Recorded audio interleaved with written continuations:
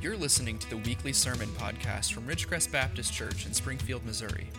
To connect with us or learn more, visit us online at ridgecrestbaptist.org.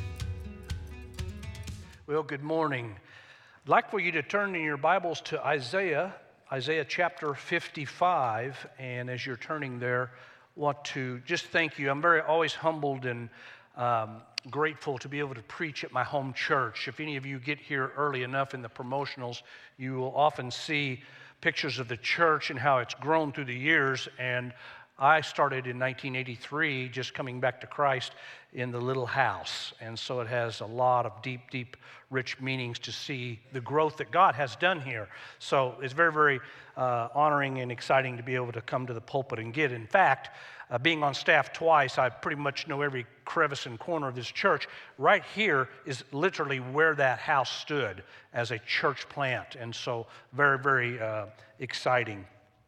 I want to preach a message today called The Great Invitation. And as the kickoff for Missions Week, Isaiah 55 is really a missional foundation. And you'll get to see that of how the gospel not only saves, but it's powerful to transform us.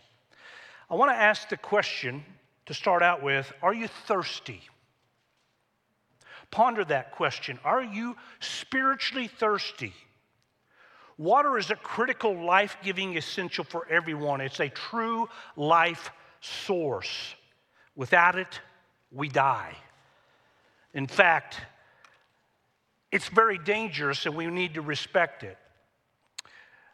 In fact, I made a tragic mistake of not drinking enough water, which can get you in trouble. Coming out of the Kenya bush this summer, we were 3 weeks working with the Pokot people, an unreached people group, and I, as an old man, did not drink enough water, which developed kidney stones. And so it was a very painful time. Well, here's the deal. I got to get this off my chest to make sure I'm not alone. So I go to the doctor, and the doctor, when I get back to town, he tells me that I have not only a UTI, and I don't have one kidney stone, I've got like 5 kidney stones. But then he goes like this. He says, you've got a complicated UTI and kidney stones. Wait a minute. Why can't Randy have normal UTIs or kidney stones as if they're a real party? I have to have, anybody in my camp, you go somewhere and it's never the normal. It's like you got the extra. Anybody, raise your hands if you feel like you always get into the extra. I walked out of there wanting to post on my Facebook message, Doc says I've got a UTI and kidney stones. It's complicated. I hate it. Nevertheless, we have to respect the issue of a life source such as water. Such as this, you've got to respect it. Here's a little clip from our Kenya team that was working this summer when you try to cross a river in your own wisdom. You can see there us bailing out our team, and one of our cars actually got stuck in there for quite a while, and we almost got swept down the river. Water is essential. I come back to this question, are you thirsty? What's that mean? Does something need to be changed in your life? Are you in a season that there's no peace in your heart these days, just dry, lifeless, barren of hope? Are you feeling distracted? I hear that all the time. So many people feel like I'm just distracted. I can't get a hold of anything. Is there a deep sense of a loss of purpose in your life? Is there dissatisfaction with your life? You thirst for purpose and reality and some kind of satisfaction like a cold drink of water that you know would quench your thirst. So if you're thirsty today, if so, there's a great invitation for transformation that Isaiah will talk to us about today. And if you're able, if you'll stand with me, we're going to read the text together and dive right down into this. Isaiah 55. Ho, everyone who thirsts, come to the waters. And you who have no money, come buy and eat. Come buy wine and milk without money and without cost. Why do you spend your money for what is not bread, and your wages for what does not satisfy? Listen carefully to me and eat what is good, and delight yourself in abundance. Incline your ear and come to me. Listen that you may live. And I will make an everlasting covenant with you according to the faithful mercies shown to David. Behold, I have made him a witness to the peoples, a leader and commander for the peoples. Behold, you will call a nation you do not know, and a nation which knows you not will run to you, because of the Lord your God, even the Holy One of Israel, for he has glorified you. Seek the Lord while he may be found. Call upon him while he is near. Let the wicked forsake his ways, and the unrighteous man his thoughts, and let him return to the Lord, and he will have compassion on him, and to our God, for he will abundantly pardon. For my thoughts are not your thoughts, nor are your ways my ways, declares the Lord. For as high as the heavens are higher than the earth, so are my ways higher than your ways, and my thoughts than your thoughts. For as the rain and the snow come down from heaven, and do not return there without watering the earth, and making it bear and sprout, and furnishing seed to the sower and bread to the eater, so will my word be which goes forth from my mouth. It will not return to me empty, without accomplishing what I desire, and without succeeding in the manner for which I sent it. For you will go out with joy and be led forth with peace. The mountains and the hills will break forth into shouts of joy before you, and all the trees of the field will clap their hands. Instead of the thorn bush, the cypress will come up, and instead of the nettle, the myrtle will come up. And it will be a memorial to the Lord for an everlasting sign which will not be cut off. You may be seated, but I want to pray. Oh, Father, I come to you in the name of Jesus as a weak man that offers nothing but what your word can offer to us this morning in a world that is absolutely insane. God, everyone here knows the challenges of our worldly spirit, the system that we deal with out here. And for those of us who want to walk with you and be close to you, God, the battle's on. But I praise you that you have made a way. I praise you that you are our shield and our trust, and that you, God, show us clearly how in the midst of all of this, we can have and experience your supernatural peace and your purpose in our lives. So God, speak to our hearts in your word. In Christ's name, amen. Isaiah 55 paints a picture of a missional foundation. The question I want to ask again this morning is this: are you tired and thirsty for something better? The backdrop of Isaiah 55, getting up to this text, the Word of God paints a picture from chapter 50 to chapter 55 of where Isaiah the prophet is speaking to a wayward people, his people, a wayward people that begin to turn and neglect the ways of God through distraction and buying into the world system, as well as neglecting their divine purpose, God's people. So Isaiah paints these pictures in chapter 50, chapter 51, chapter 52, chapter 53, chapter 54. He builds up to chapter 55. And in chapter 54 and 53, he paints the picture of the coming Messiah, the solution and answer for all of our problems. Christ, crucified for us to pay for our sin.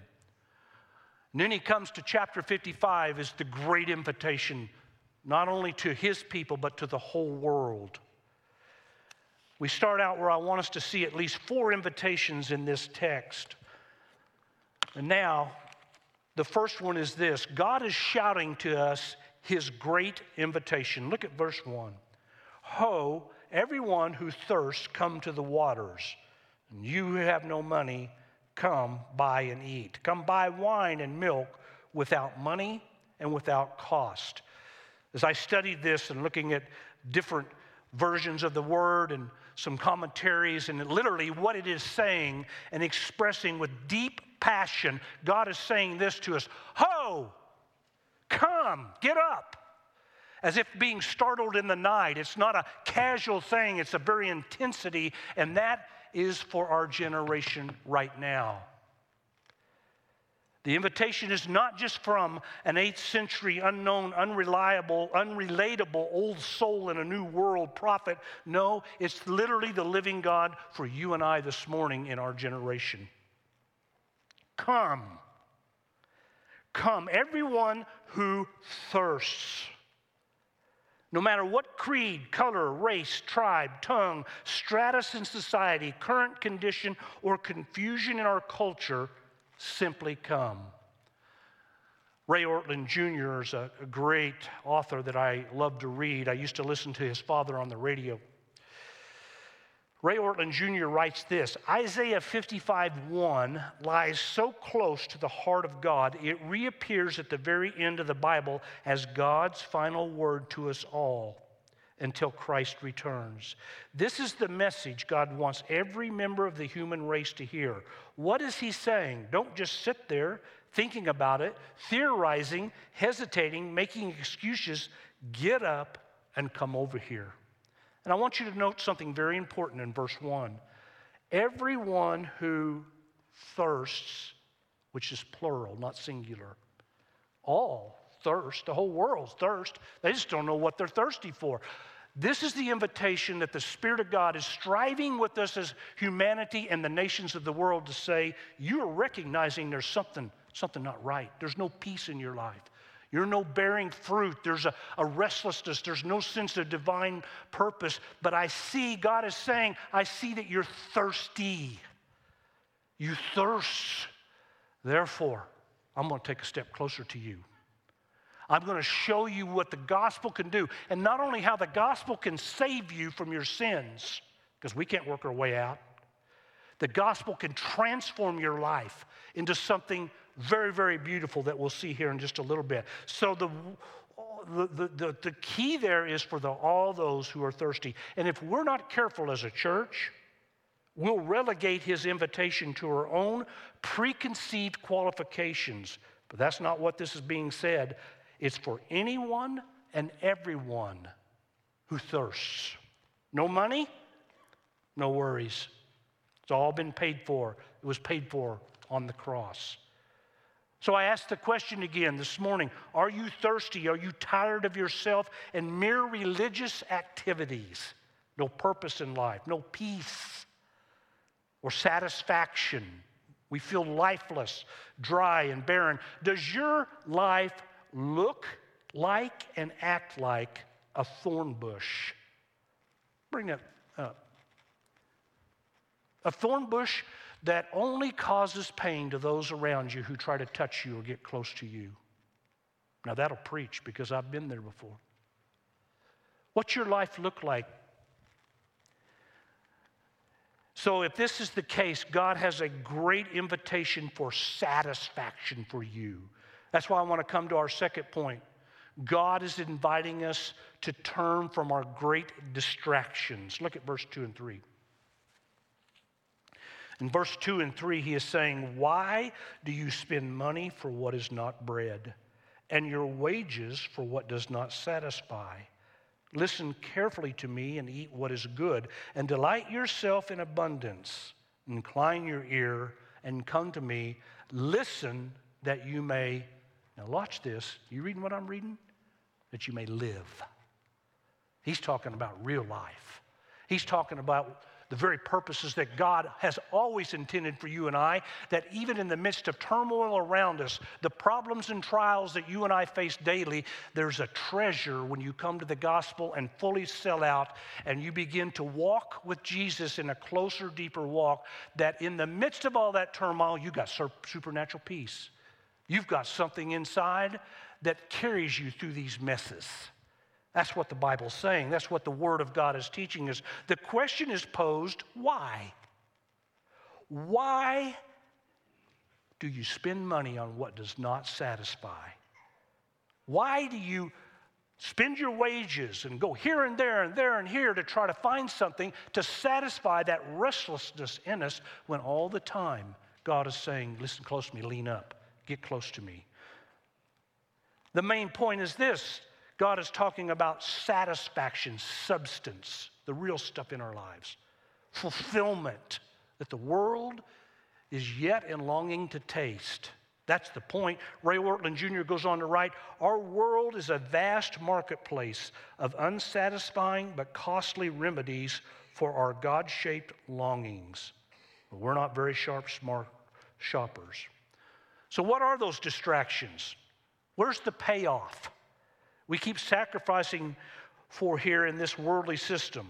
The great distraction is from what is not bread. That's the point. What is not bread? And what is not satisfying us? Let me tell you, I was going to touch that. What are those distractions in our lives? And I really wrestled with that and even talked to a few people close to me. And then I really clearly heard this, where basically as I was praying, saying, God, should I point out some distractions? I really felt like he said this to me. He said, you go ahead, or I can. Which one would you like to do? And I said, I'll let you do it, God. And so otherwise I would be bordering on legalism or self-righteousness. And let me tell you, I've got enough distractions in my own life that I've got to deal with. Anybody got distractions in your life? Raise your hand. Look around. See, it's a battleground. These distractions are real. So I'll let the Holy Spirit do what he does best, way better than me. God says this in light of the distractions. In the book of James 4:8, he says, draw near to me, and I will draw near to you. Cleanse your hands, you sinners. Purify your hearts, you double-minded. And I would add on to that, those of us who are distracted, or a divided mind or a divided heart, like Psalms 86 would say. Because here is what satisfies, and you've heard it preached and taught, unless you just come in out of the jungle and where some of the places we work where they've never heard the name of Jesus. You've heard that Jesus is the bread of life, and that's what he's getting at. He's saying, I'm going to give you a Savior. I'm going to give you myself, the living God, and I'm going to tell you, I will satisfy every restlessness, every hopelessness, everything that you're dealing with. If you will chase after me and sell out to me and make me the sinner, watch me work in the midst of your life, turning and transforming your life into something very, very beautiful. You know, if you look closely at this distraction thing he's talking about, I'm going to tell you, I feel so distracted in my own life so many times. I feel like a 2-year-old sometimes. I got grandkids, and so they can get really distracted quick. I feel like sometimes I am so distracted by things, it's like I'm texting and trying to talk to God, okay? In other words, God's talking and we're texting, okay? And if you're like a boomer like me, we don't do so good with that. Okay, the girls can. They can type like this. Guys, most of the guys I'm around, us at our age, we got to have big font, held it back right, and then we text like this. Boom, boom, boom. We could never look anybody in the face. We just can't do it and talk. Now you turn to your Gen Xers, are getting good at it, but millennials can do this and look at you. I don't know if they're hearing a word we're saying, but they can do that. The generations below us, who knows what they can do these days? Behind the back, under the bridge, you know how they're going to text. The point is that we're so distracted, and sometimes, and I think a lot of times, right now, this morning, God is wanting to lean in and speak deep to us to fix some things in our life, but we're distracted, we're texting. I'm not talking about you physically. You know what I'm talking about. God is saying to me, look me in the eyes. I have something rich for you, rich for your soul. How do we taste his delights? By listening diligently to his word. Patient, open-minded, careful poring over his truth in the gospel. Thinking it through again and again. This is the essential ingredient to the life that is truly life. Jesus said, the words that I have spoken to you are spirit and life. Why does the gospel work with life-giving power? Because eager listening to God's word is the same as coming to him. Incline your ear and come to me. Many of us, pre-COVID, and I don't care about COVID, I mean, it's just all of that was a hot mess. Many of us in this transition coming out of COVID once were so passionate for Christ, so passionate for his cause and missions. And for whatever reason, we bought in and just got settled in, and we went back into a lifestyles that we just aren't that hot and passionate anymore for Christ or his cause. And I'm praying, and many are praying, that this message today will be a fresh call to the church to call you back. So many of you are gifted and skilled by God, and now, more than ever, is the time to rise up and take the gospel. I know this is Missions Week. We've got missionaries here. I work all over the world. We're in about 31 countries now, many unreached people groups, and God is constantly reminding me when I begin to think that there's no way to get the gospel into a place. He reminds me there are no barriers for the gospel because the Spirit of God is at work. We know it's tough out there. We experience our own things going in our life. But God is saying to us in this, he's saying, lean in. Take another step of faith. Trust me a little bit farther. I want to do some transformation, not only in your own life, but in the ministry and the things that you're involved in. I want us to see the issue that we were once distracted. We may be distracted now. We may be spiritually dull and unhealthy. Some of us know it. I've been there. Third point I want us to see is this. God is inviting us to seek his great mercy. Look at verses 6 and 9. Seek the Lord while he may be found. Call upon him while he is near. Let the wicked forsake his way and the unrighteous man his thoughts, and let him return to the Lord, and he will have compassion on him and to our God, for he will, you see what I'm reading there, church? Not just pardon, I will abundantly pardon. Mercy for me? Mercy for them out there? You don't know me. You don't know how messed up people are. No, I don't. I know how messed up I am, but I'll tell you this, God knows. And that's the beauty of the power of the gospel. What we don't recognize is the reason we are so thirsty is because of verse 7. Strategically laid in between two verses of 8 and 9. Let the wicked forsake his way and the unrighteous man his thoughts, and let him return to the Lord. I'm not wicked. I know a lot of wicked people out there, but I'm not wicked. Let me tell you something, how the Bible describes this and paints this picture.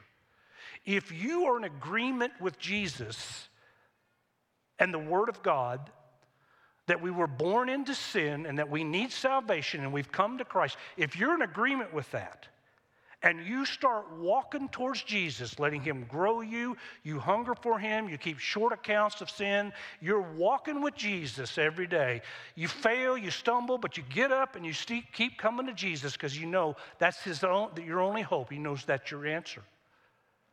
Then you're on the right track. But if you once knew him and was walking with him, and now you've bought the lie, you're drinking the Kool-Aid out there, the worldly spirit, and you're saying, well, I would never deny God, but I'm going to walk my own way. Well, then the Bible calls that wickedness. We're forsaking God. But the beauty of this is this. He will have abundantly pardon us if we return to him, if we seek him. Now, I'm going to tell you, that's the reason why we're so thirsty. The hardest part is this. It's hard for us to accept the truth that God would really abundantly pardon us. That's why he gave us verse 8 and 9. For my thoughts are not your thoughts, nor are your ways my ways, declare the Lord. For as the heavens are higher than the earth, so are my ways higher than your ways, and my thoughts more than your thoughts. In other words, he puts us in place. Here I am, puny man, with my own mindset, and God's way up here and magnified. And he's saying, I sent Jesus, my son, and there's no sin on the face of the living earth that I'm willing to forgive. But you got to turn, come to me, and let me cleanse you of this sin. That's why he gave us that. See, the gospel, without understanding that, We can't understand the gospel until we understand a God that is so large and so merciful and so giving, wanting to redeem humanity and draw us to us. None of that makes sense because we don't think on the same way he does. He is mighty. So the masses are duped. They're duped by Satan, running hard, chasing his lies. They are sheep without a shepherd and in need of someone offering them a drink of his grace and mercy. If there's anything I have learned and am still learning after over 25 years now of running hard out on the frontiers, of lostness into the remote places in the world, into the urban canyons of lost people, from Muslims to Buddhists to Hindus, all of that, if there's anything I've learned, is that the Spirit of the living God is already there working and working among men. And it's my job to pray and to sow the seed, because it's a powerful, powerful thing to sow the seed of the gospel, because God's promise is that if we turn, he ain't just going to pardon you, it's abundant. What's that mean? He emphasizes abundantly because it means that he's going to begin the work of cleaning that crud out of us, all that sin residue that for years has choked the life out of us. Every time you see something, smell something, or remind something, it puts that chain and that grip back in you and makes you miserable. The gospel begins to transform if we'll come to him and start putting his word back down deep in our heart and we stay close to him. He begins to do a beautiful transformation. That's why I want to come to this. If we don't come to him, then we dehydrate spiritually, emotionally, maybe even physically. So God is inviting you today to come and receive his great mercy. Here's the closing one, number 4. God is inviting us to turn to his living word for a great transformation. I've missed this for years. I've studied my Bible for years, and I really didn't grab hold of this until I started this message. Verse 10 through 13 is really telling us something important. It's talking about the prominence of his word. How important is the word of God? Gospel preachers, people on the podcast, people who are really sold out to what the pure gospel is, are always pushing God's people back to his word. First of all, Jesus is the word. Jesus is the bread of life. What he speaks is life-giving. It is life and spirit. That's why we push you back. Know, immerse, saturate yourself to know the character so that the word of God can guide you, can discipline you, can control and help you through those emotions and those feelings and all of that junk that we do. That's why we do it. In verses 10 through 13, he is pounding the pulpit saying the promise of the word. He relates it to rain and snow, which means they are life-giving elements, a true life source that brings about growth and transformation. What's the point? I used to read that and think, why in the world would I care about trees clapping her hands and some kind of stupid thorn bush and a cypress? Made no sense to me until you study. How so? Look at verse 13. Verse 13, he's saying, my word, or true life, overcomes death, barrenness, fruitfulness. It transforms us into something that flourishes us if we will drink it. True life, or his word, fulfills the purpose of God. His purpose will succeed in the manner for which it's sent. What's that matter? Transformation of lives. This is the gospel. The gospel primarily is what saves us from our sin, but secondary, it transforms our lives into the very purpose that you and I are breathing. You are here breathing because of God's design. Read Psalms 139. Read a ton of places. You are here no matter what your misery is, no matter what failure you feel like, no matter where you may think, I don't have a purpose in life. The invitation is coming to say, let the gospel transform you, and it will. But you got to drink. You got to come to him. How does it transform?